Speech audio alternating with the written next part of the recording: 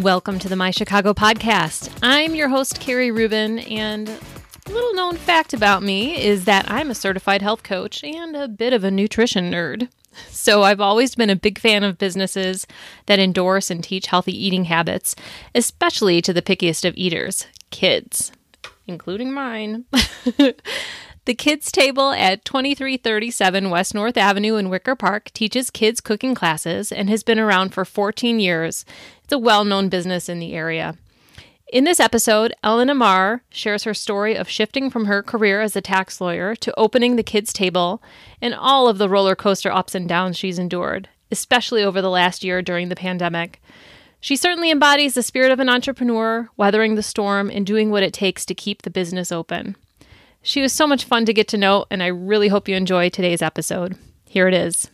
Thank you for taking the time to do this. I know you got a lot going on, but I've always been very curious to hear more about your story and diving into how this year has been. I bet it's been a bit of a challenge. It's been a roller coaster of a year for sure. Very up and down, which I think if it's either down or up, you can kind of adapt, right? Like you can make either of those normal. You can kind of come back to a place of stability and normalcy, but it's just been, we haven't had that opportunity really because it's been so up and down. I mean, obviously right after the pandemic started, we closed everything down. Mm-hmm. And we weren't really doing much initially because we weren't sure what was going to happen, how long it was going to last. Everybody was just kind of, who would have ever thought we would still be doing this a year later? I know. So we were doing some Facebook Lives, with, kind of like by donation, people would just donate if they enjoyed it, whatever. And we'd always wanted to do virtual classes. Actually, it had been on the to-do list, like somewhere down here. Yeah. Like when you get to it. Yeah. And you think, you need all this special equipment and there's just all this stuff to figure out. And once it became clear that this was going to continue, we thought, well, all right, we're just going to try it. And actually I have to say we're probably a PPP success story because we did get a PPP loan. And because of that, I laid everybody off, but I brought most people back. Mm-hmm. We're like, all right, let's try this virtual thing. And we just went full steam ahead with virtual. And we put up 13 weeks of virtual cooking camps for the summer and all these virtual classes. And it was kind of like an instant success. That's amazing. It was amazing. And we were cooking with people from all over the country. Really? Yeah. How were you able to pull them in? I have no idea.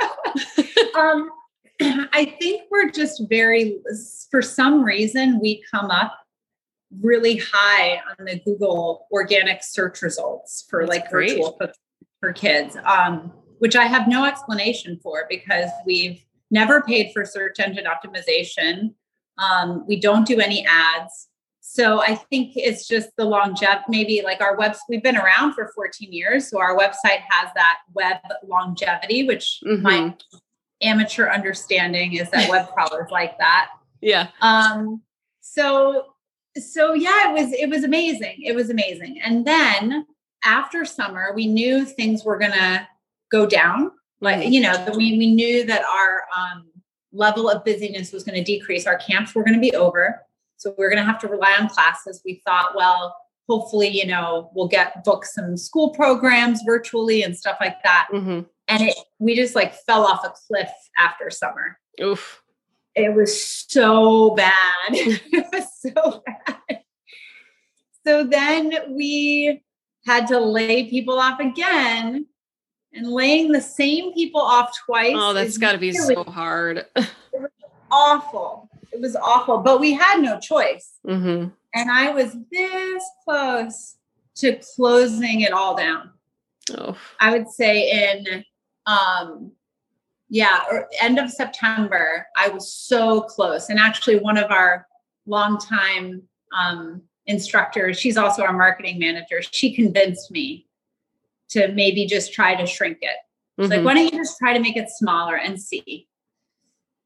Was that when you closed the second location, or was that, okay. Yeah. So that was part of this. So then the decision was, okay, we're going to lay off half the staff and we're going to close one location permanently. And then we're going to see. And then about 3 or 4 weeks later, I was back in the place of this close, so close to ending it all. And the only reason at that time that I decided not to was because we had some debt.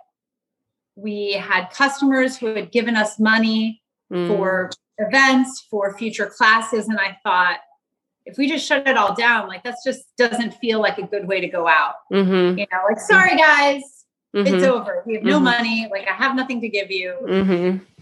So I laid off our remaining manager, which meant that I had to take over all of her,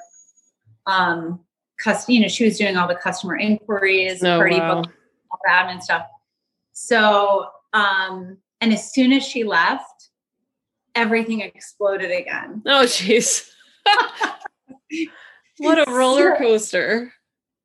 Roller coaster. So at least I wasn't in the place where I was, because for a month or two, I was in a place where I was working my butt off and we had no money and I was worried about how I was going to make payroll and stuff. Then the tables turned a little bit and we had, you know, money was coming in, things were going really, really well, but I couldn't I was working like 80 or 90 hours a week. Oof. And so then the danger became not that we were going to run out of money, but that somebody was going to find me in a corner, like sucking my thumb in the fetal position. Yeah. So, but then you're afraid to hire because then you don't want to have to lay off a third time, right? Exactly. So it's been since mid-November that things have been going incredibly strong. So I did just hire someone, which is really exciting. So hopefully in the next several weeks, I'll have a little bit more normalcy for my schedule so that I don't go off the deep end. Sure. Yeah. Oh my gosh. I can't even imagine.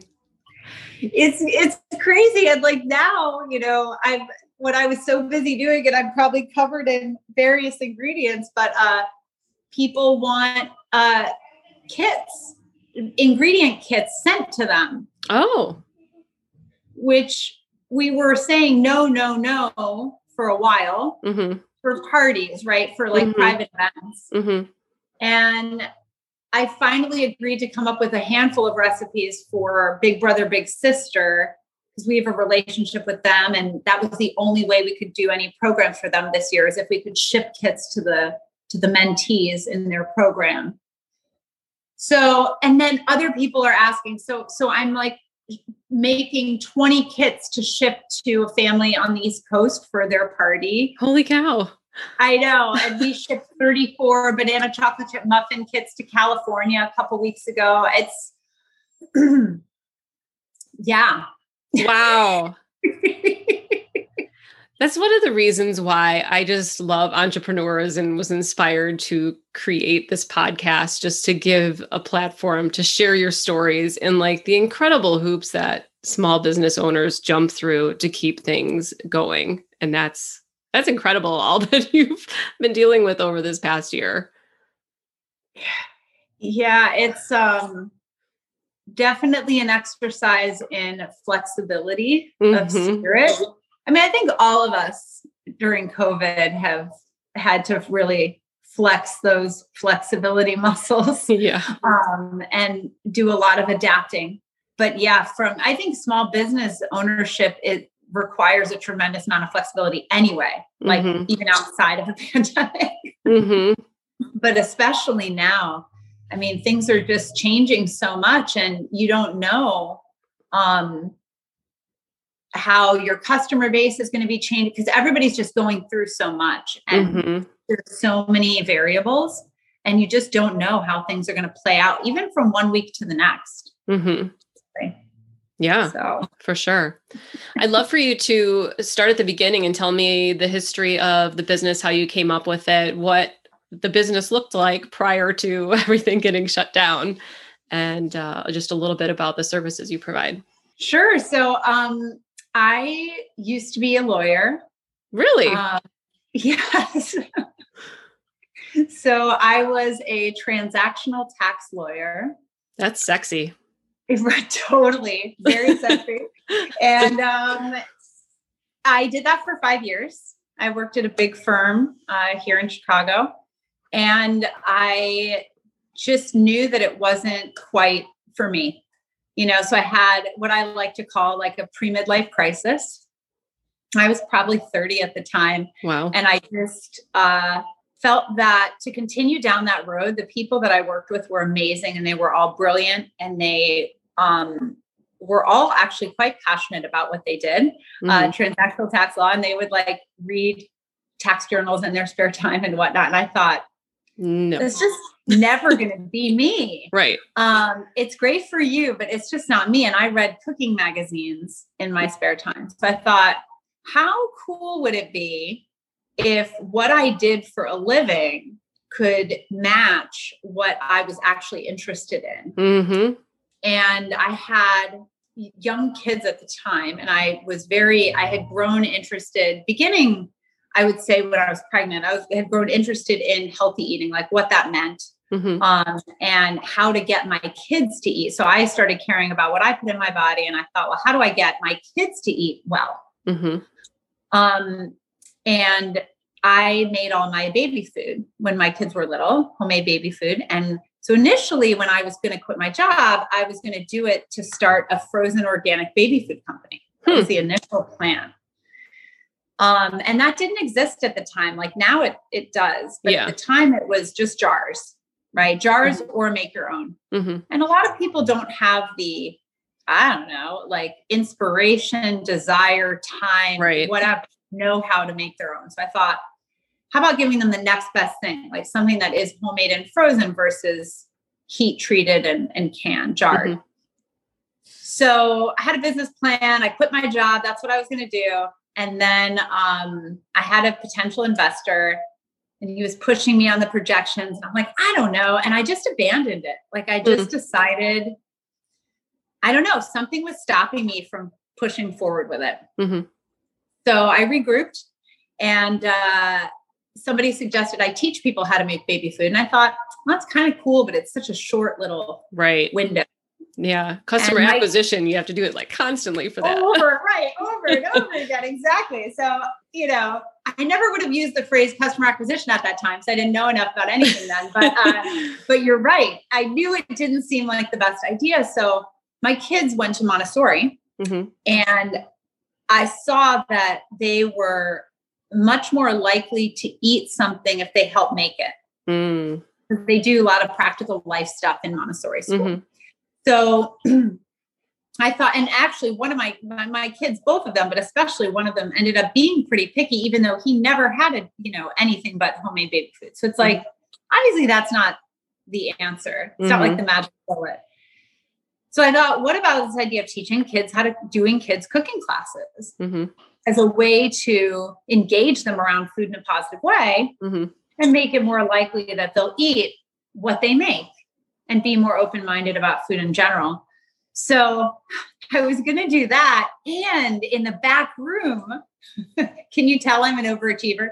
I was going to set up a mini baby food making little facility. Oh yeah. Right. Like you didn't want to completely abandon that idea since you'd already done so much work, right? I know I wasn't. So then, luckily right before I bought the expensive equipment to do that, I went to Sedona, Arizona with one of my girlfriends, and I didn't even in one realize, of the vortexes you'd had the You know what? Didn't even know that about Sedona. Really? Like literally didn't know that was supposed to be, no idea. But on the flight back, I just turned to her and I said, I'm not doing the baby food. And she was like, I said, no. She's like, maybe you should think about it. I was like, no. And I listed like 25 reasons. And she was like, okay.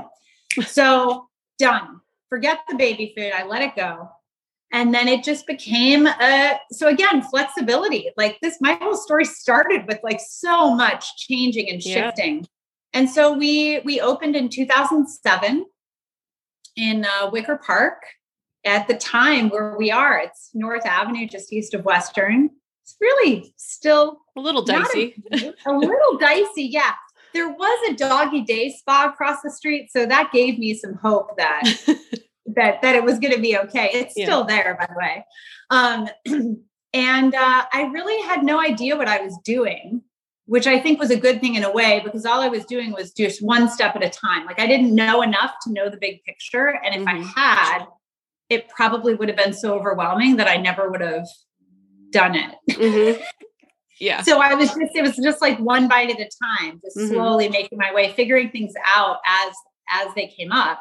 And that's what we did. And like, we didn't even think about doing summer camps. And that first year, somebody was like, are you going to do camps? I was like, sure. Yeah. You want to give me some money to do that? Yeah. Of course. Birthday parties.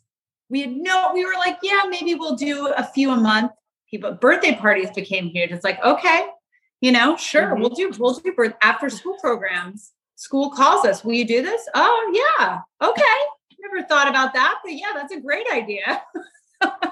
So pre-pandemic, you were doing all of those things. Is that just the classes, after school parties? Yep. School. Yeah. Right. After school enrichment programs, school field trips, school to come to us as well. Cool. Very cool. Working with a lot of nonprofits like Big Brother, Big Sister, and other organizations like Magic After School program, which was great because it allowed us to bring our programs to, lesser served communities in partnership with organizations that raise money. It's like perfect. And in 2015, we opened the second location in Lakeview. And at that time, I also brought on one of our longtime employees. She had been with us practically since the beginning as a partner in the business. And that was great. But, going from one little location with a handful of employees to 2 locations with 15, 18 employees. That's a lot. It's big. It was major. It was a major change. And honestly, we didn't set it up right. Like at that point, you can't just wing it anymore, right? There's too many people involved. They're not all in the same place. You need like processes, procedures. But what we do is very touchy-feely, and it's very personal. And so it's hard to develop processes and procedures for it. It's not because if you just give somebody a script to do what we do, it's not going to be the same. Yeah. You're going to lose a lot of what makes what we do special because it's a mix of course, there's our way of doing things, but the instructor has to bring themselves to it and their passion for what we do and their skills and their specific. That's what makes it so great. So we didn't even know what was wrong at first, but there was definitely something wrong. It was hard. It was hard to manage it all. And I didn't know why. And I realized several years later that it was this lack of processes, communication breakdowns. It's like, well, I never knew I had to do that, but I'm sure I told you, but I don't have actually any like, I can't say that I told you because I don't have anything right now. Yeah. So it's tough. So we still don't quite have all that figured out because we were in the process of figuring it all out when the pandemic hit. We were like getting all these processes and procedures into place. And then it all, right as we were trying to figure out what we had, it all came crashing down, which is okay. Like, everybody asked me if I was upset when Lakeview closed, and I was like, no. I mean, probably a part of you. Part of me, maybe, but it's just, it was just so clearly the right answer at the time. It was what we had to do. So there's no point in a way in being upset about it. It's just kind of like looking forward to what we have, which is, yay, we still have one location. We have this, growing virtual business, which is like its own whole separate business. And now we're back in that place of we're actually growing again in a way and trying to figure out how to adapt that policy and procedure philosophy to our virtual world to make sure that all of our virtual instructors are on the same page, know what, putting out quality programming every single time, Yeah. So. Well, I love your business. I've sent my kids there a few times, and we always gift an experience to our families for the holidays. And we did a cooking experience at the kids' table one year. So, and I've always appreciated the little cooking booths that you have at the street fairs, giving the kids an opportunity to get a little hands-on snack and, try some healthy food. So I bet that was challenge not having that exposure this year. Yeah, I mean, street fests, farmers markets, we would do the same thing in partnership with a lot of farmers markets. And I mean, it's definitely a way to showcase very directly what we do that we did lose out on at the moment. But to be honest, how much of a difference that made, I couldn't even tell you, because it's so hard to know as a small business owner, or maybe I'm just not good at it, how people actually are finding you. Yeah. Like, how effective are your different strategies for getting out in front of people? And I mean, we don't have that. Was that a factor? Maybe not. I don't know. Yeah. That would be a hard thing to quantify. I mean, I'm sure a lot of marketing and advertising and events and things that you do, you just never really know. But, so what's the current state of affairs? Obviously, you're continuing the virtual classes and you're doing some of these kits. Are you doing in person? We are not currently doing in person. We did do small in-person summer camps last summer at our Lakeview location. And we tried in the fall to do some small in-person classes, which is another thing that just didn't. We thought, oh, well, if that takes off in Lakeview, and it just didn't. We had one class that was very well attended. The other ones, it was like 2 people, 3 people. It's like, you can't sustain on that. Yeah. So, for that reason, we have not yet opened our Wicker Park location. It's a mix of pandemic concerns, just in general health and safety of our customers, of our staff. And also it's a big staffing problem. Like, for us to open in person, we'd have to hire more people. Will it work? Will people actually come? Will enough people come to support the people that we hired and trained to start doing it? And right now, to me, I bet a lot of people are struggling with that. Like, people think that it's just the government and the restrictions that keep holding small businesses back, but it's more than that, because it's the uncertainty and not knowing if customers are ready for it, if they feel safe, if they, that's the problem. Like, technically we could be open right now, but I'm just not ready to do it quite yet. Yeah, that's understandable. Yeah.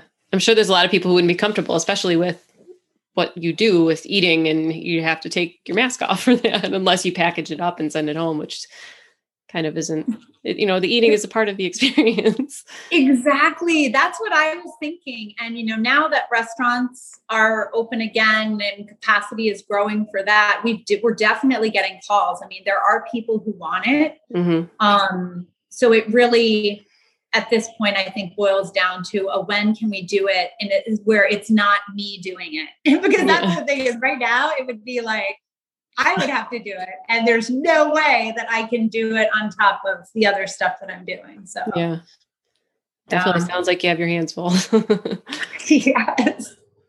Yes. But I know for sure that we're going to be open. Well, For sure. As sure as one can know anything right now. Right. That we're going to be open for summer camp. Okay, good. So definitely by early June, we're going to plan on being open, and possibly before. I could see us maybe opening in May, if I had to predict, maybe late April, and maybe we might open first for just private events, something like that, and not actually try to do scheduled classes. That's what really gets you, is when you open something up and you're booking staff and not sure if people are going to come or not. So might hold off on that for a little bit longer. Yeah. Such a guessing game. I know. Knowing what's going to happen. But we've covered so much ground. Is there anything else that we haven't that you'd like to share? Oh my gosh. I don't know. I don't think so. I just feel, I definitely feel very fortunate. I think that so many people are struggling so much right now. And as challenging as the last year has been, it's also been amazing. Like, we're still here. And, we closed a location. Yes, we, unfortunately had to say goodbye to some of our staff twice in some situations at various points, but we're still here. And not only that, I myself find that I have a renewed love for the kids' table. After 14 years, I feel like I kind of fell in love with it again. Yeah. Because I think things can get stale. Like in personal relationships. I think in a way it's actually very similar. And you can kind of stop appreciating something. And I think my spark for the kids' table had dwindled a little bit. And basically, like, I had to find it again in order to do what I had to do.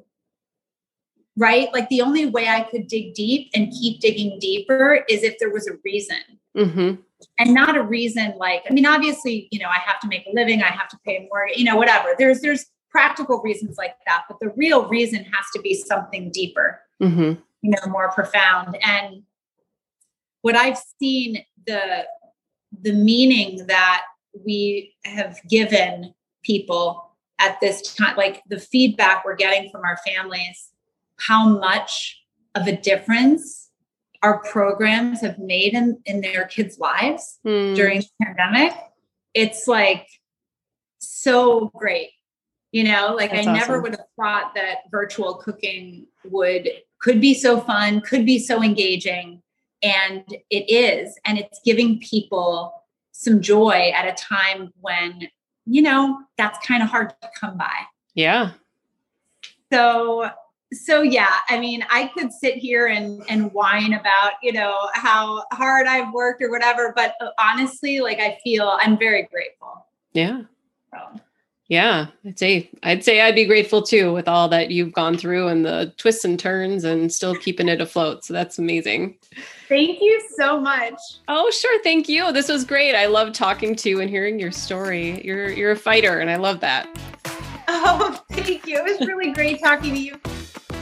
How fun was Elena? She's such a great conversation that we had. So since we didn't get a chance to discuss the business nominations in the interview, Elena sent them to me via email. I thought I'd share them with you.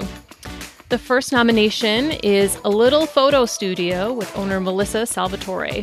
They're located at 2868 North Lincoln Avenue, and it's a photo studio and event space. And I actually had attended an event there many years ago, and it is a really cool space.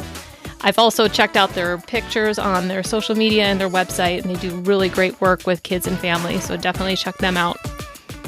Easel Art Studio is Elena's second nomination with Carrie Warner. They're located at 1911 North Milwaukee Avenue, and it's an art studio for kids. And my kids actually had taken a couple classes there, just one-offs, and they had so much fun. And the final nomination is Pear Tree Preserves with Susie Kirkwood. It's homemade jams and jellies made fresh with locally grown produce and natural ingredients. And we're not sure if Susie is still selling her preserves at farmer markets in the area, but want to give a shout out to her. Also, just wanted to let you know that we record this episode back in early March, and Elena is excited to announce that they are currently growing their team, have since reopened for in-person classes and events, and will have summer camp starting June 7th. Additionally, they're still offering virtual cooking classes, so be sure to check out their offering at kids-table.com, and you can also get more details on my website, mychicagopodcast.com/kids-table, and on my social pages on Instagram and Facebook at My Chicago Podcast. Thanks so much for listening, and we'll see you next time.